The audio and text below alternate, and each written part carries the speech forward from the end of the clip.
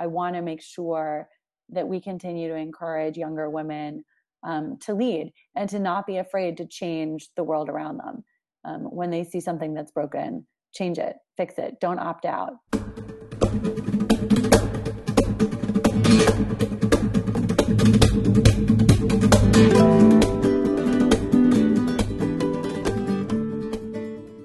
Women in Diplomacy listeners, I'm so excited to introduce you to Lauren Leader-Chivée. She is CEO and co-founder of All In Together, and she's going to talk to us about her new book. Lauren, welcome.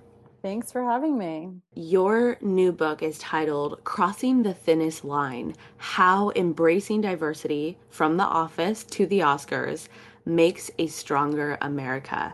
Can you tell us about your inspiration for writing this book? I've been thinking about and working on diversity issues for a long time. I mean, probably the last 10 years in a professional capacity, but really sort of my whole life in a personal way. I grew up in Washington, D.C., which is a very unique and diverse place. In my childhood in the 1970s and 80s, the city was about 90% African American. And even though I grew up in a fairly homogenous, mostly white neighborhood, my school classes were always incredibly diverse. And my life experience was that I was sort of constantly surrounded by difference from my earliest friends and my earliest school experiences. And as I, became a teenager and a young adult, those experiences became really amplified and more intense. And as the people and the friends around me worked and struggled with their own identities, and I did as well, it became a really deep and intense part of how I came to see the world and understand the world, was, often sort of through the eyes of the experience of folks who, were African American or other minorities. And then I had some, unique experiences in my own life, which I talk about in the book, of some very bitter experiences with exclusion myself. And I really thought it just spoke to me in a very deep and personal way. And I also will say that I think my parents were passionate about social justice, and I was really raised to think a lot about the world around me. And my mother was a very active feminist and, really pushed me my whole life to think about how to make the world better and to relate to and care about the experience of those who were on the margins. So I've been thinking about for a long time the fact that we've never really had a book on diversity that broke through to be part of the popular consciousness.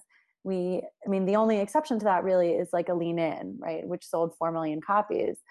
But it's very specifically focused on women. And when I looked around, first of all, there weren't really any other, there really weren't very many women authors who'd written sort of big think books, right? You've got books like The Wisdom of Crowds by James Surowiecki, and, obviously the kinds of stuff written by Malcolm Gladwell and other sort of big thinkers, but, you'd be hard pressed to find a woman on that list. And I felt like I had something important to say. And the other piece of it is that so after having worked on diversity issues in corporate America for a long time, I also sort of felt like there was a need to have in kind of one place the big picture of really what's at stake for the country. There's a lot of conversation in the workplace about the business case for diversity, but I don't really see us talking about that enough as a country.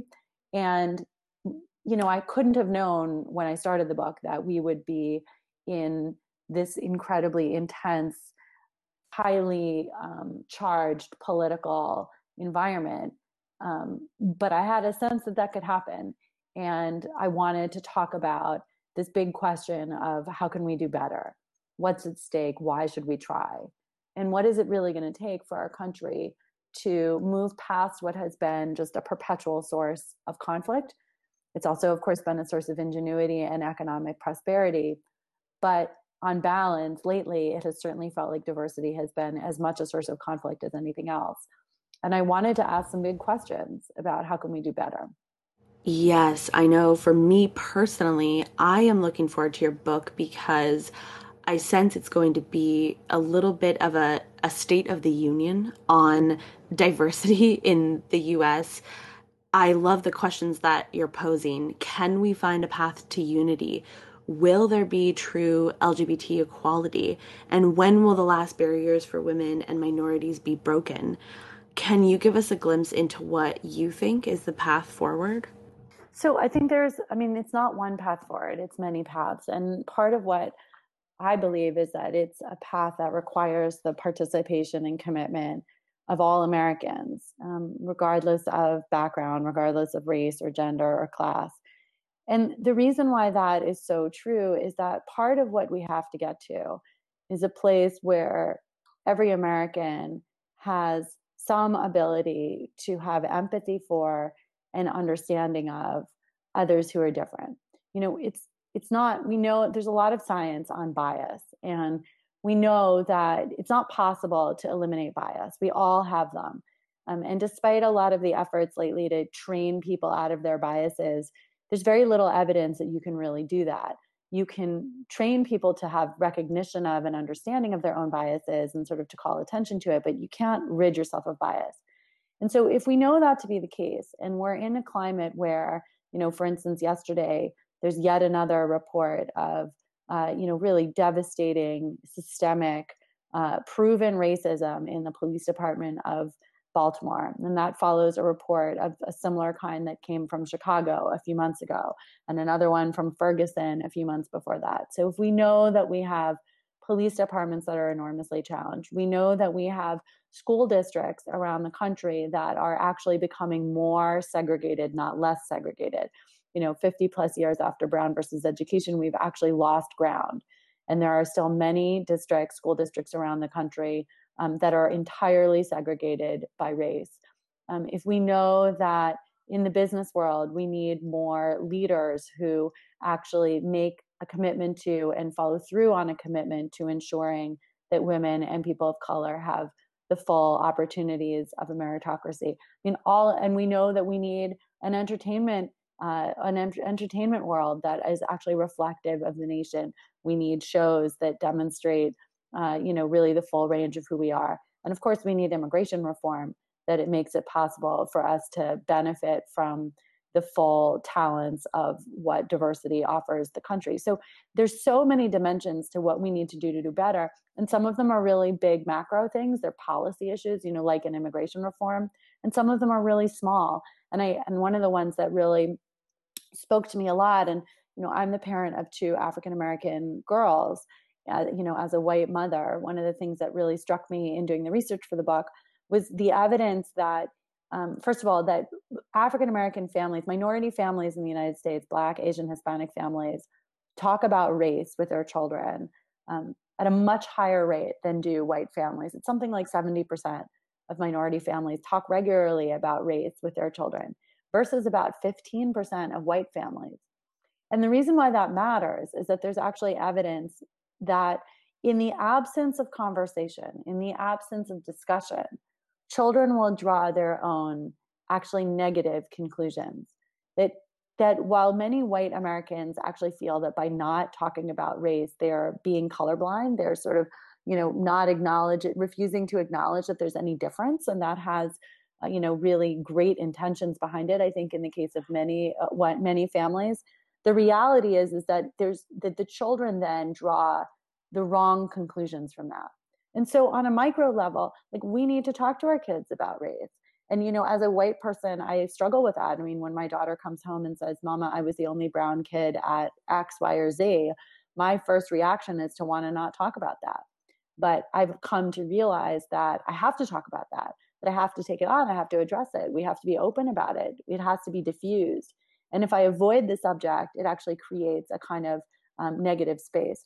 So, it's actions that are big and small. And what I try to do throughout the book is paint a picture of those, what we need to do on a big sort of macro policy level for the country, but then also on this very personal and human level, what can we each individually do to make a difference?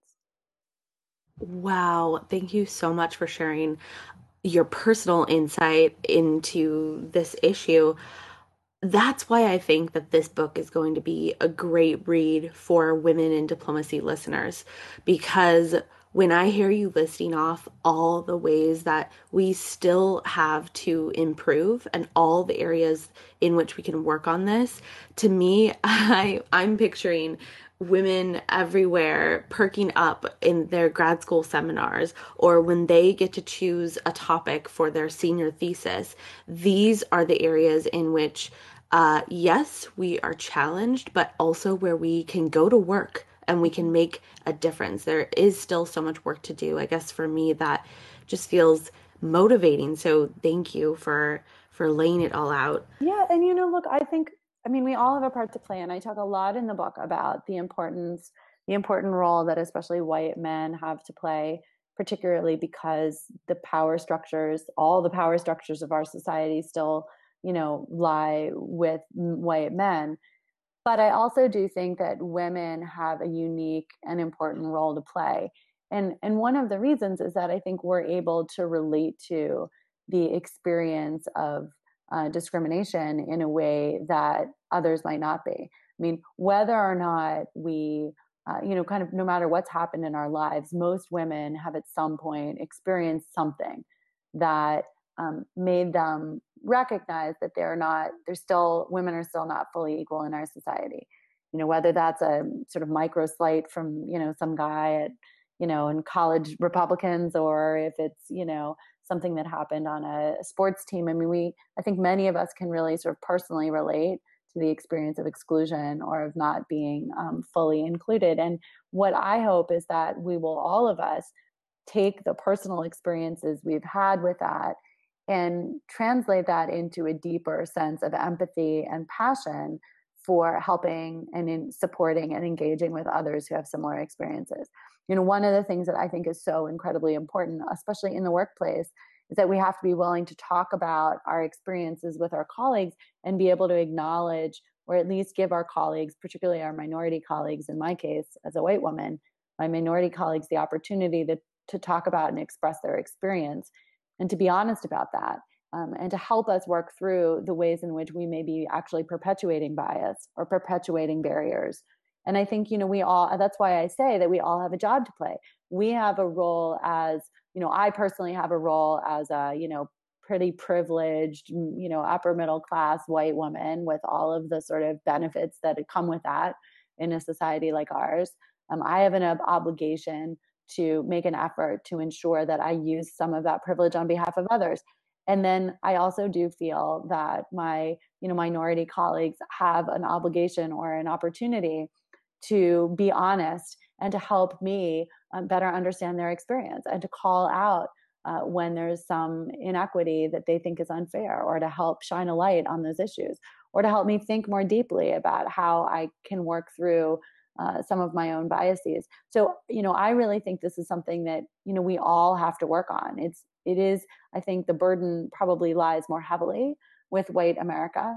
But I do think that our, minority fellow citizens, have work to do. One of the things that I talk a lot about in the book, which is, one of the more controversial pieces, is about the importance of the Black Lives Matter movement. And when I wrote that part of the book, it was sort of before, frankly, some of the most recent, kind of big time backlash. But there's been a backlash against Black Lives Matter almost from the beginning. Several years ago, Glenn Beck held a huge All Lives Matter rally in Washington that was really directly aimed at sort of discrediting Black Lives Matter.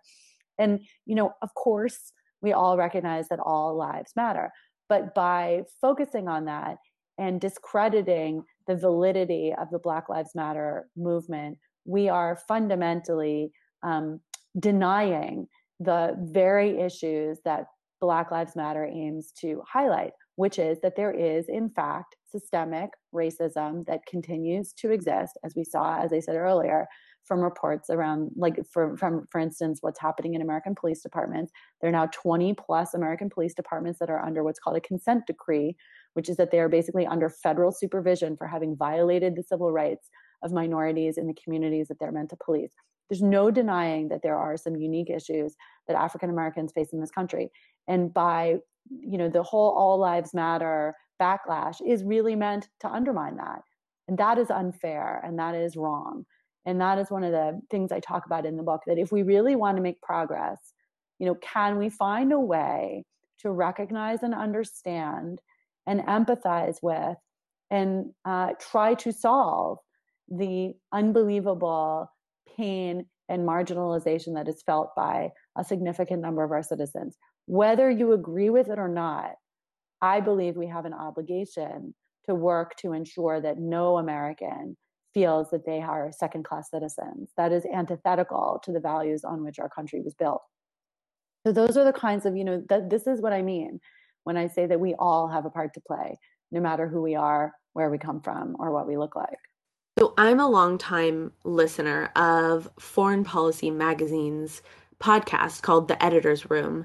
And recently they discussed some fascinating data that by 2020, the 18 and under population is going to be majority made up of what we previously thought as minorities, and then that will be the same case for the entire country by 2044. And one thing that was discussed in this podcast episode, specifically by David Rothkopf, is that this slow change is disconcerting for white males because it changes the power dynamic of America.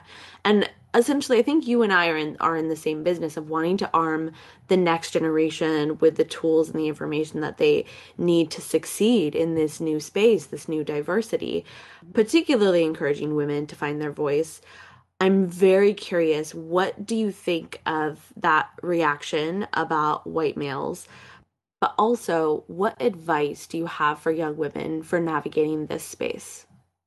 Well, so yeah, so those are, there are a couple of different things there. I mean, I think there's no question that some of the intensity of the emotion that we are seeing in particularly the current presidential cycle is related to the changing face of America.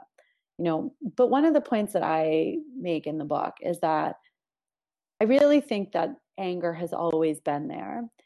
When we passed the Civil Rights Act in the 1960s, when we legislated the integration of the South and the end of Jim Crow, we passed laws, but I'm not sure that we really did the work as a nation of sort of truth and reconciliation.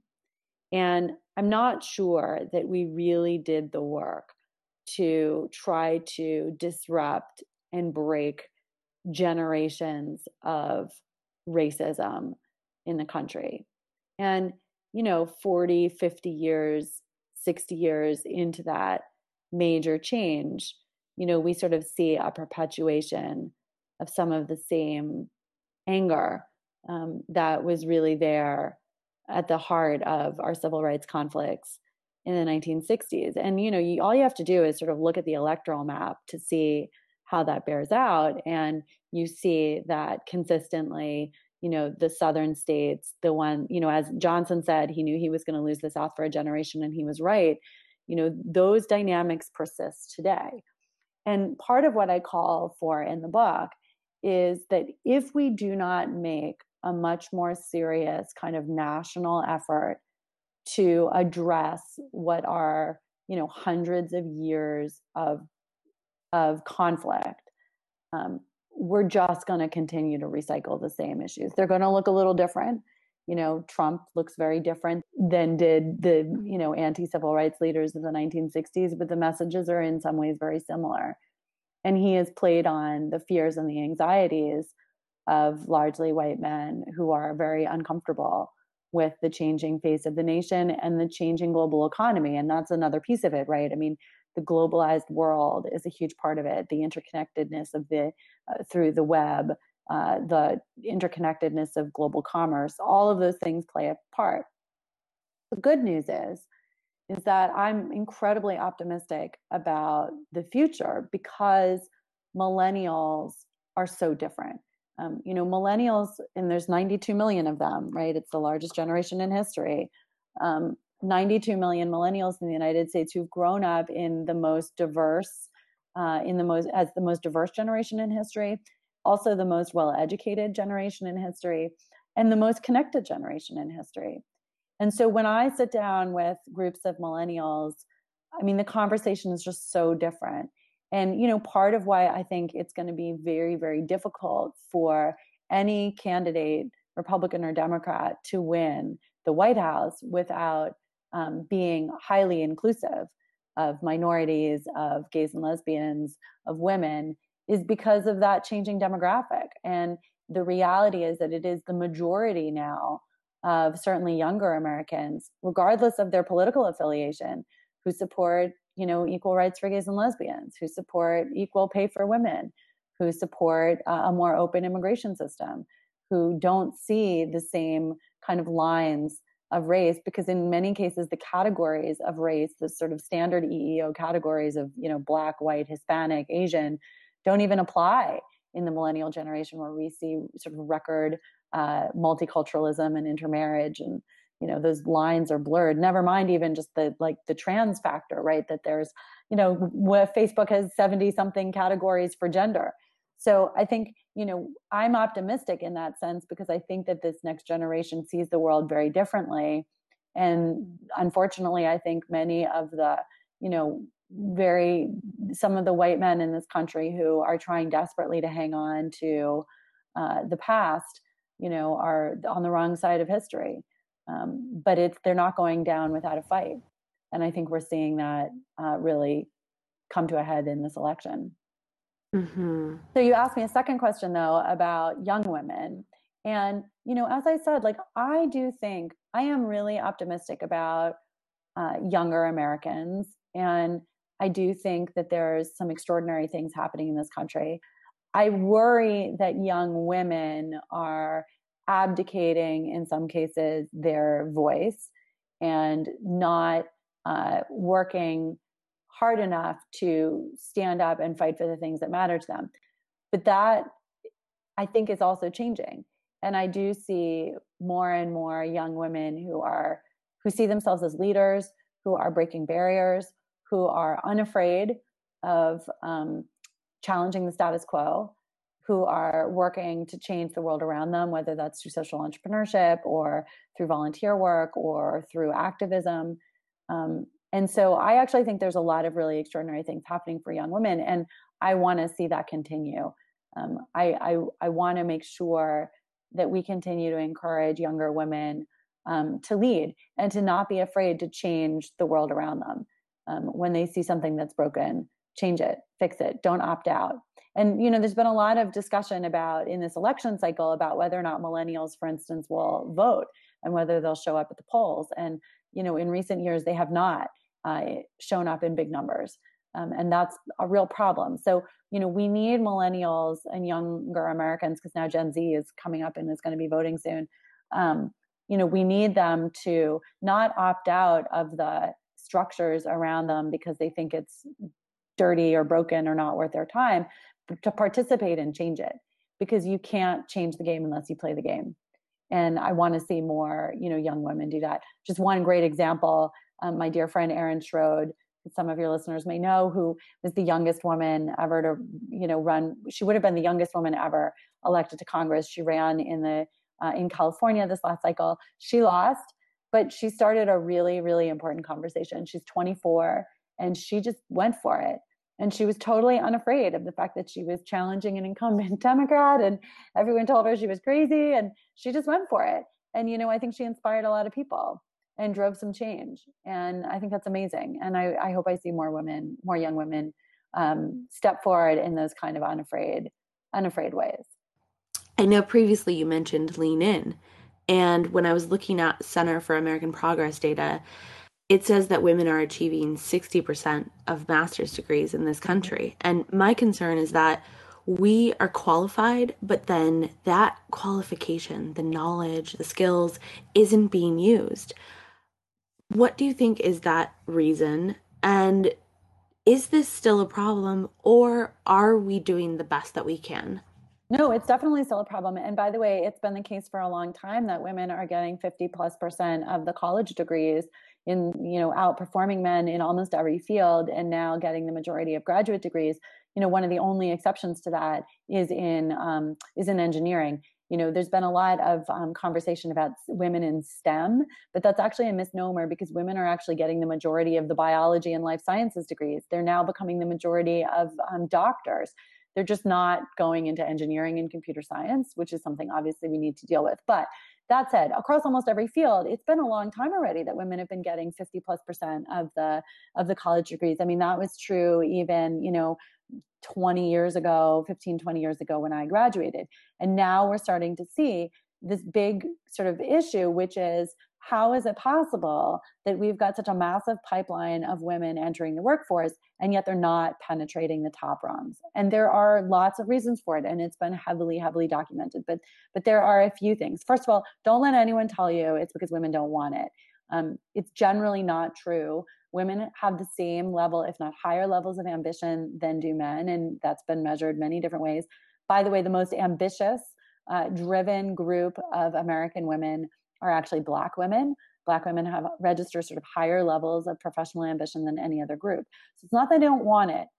And it's generally not that they're dropping out of the workforce to have kids either. I mean, that tends to be actually a small number of women that do that. There's slightly larger numbers of women who take a few years off, but very few, relatively speaking, women actually, of college educated women actually fully drop out of the workforce.